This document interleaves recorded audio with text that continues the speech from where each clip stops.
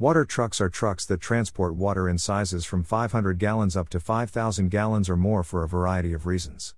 From working on construction sites to providing assistance during fires or replenishing fountains or ponds, water trucks serve in many capacities. Construction water trucks.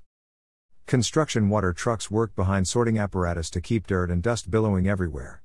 These trucks generally carry around 4,000 to 5,000 liters of water and are dispersed with a gravity system when following behind grade.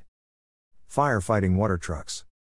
Most fire engines do not carry water, as it is usually available from a municipal water supply or hydrant.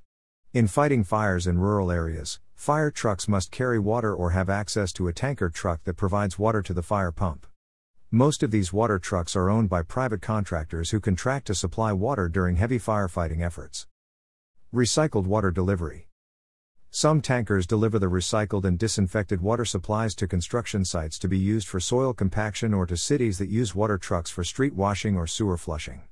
Other water supply services include replenishing decorative fountains or the irrigation of gardens and ponds.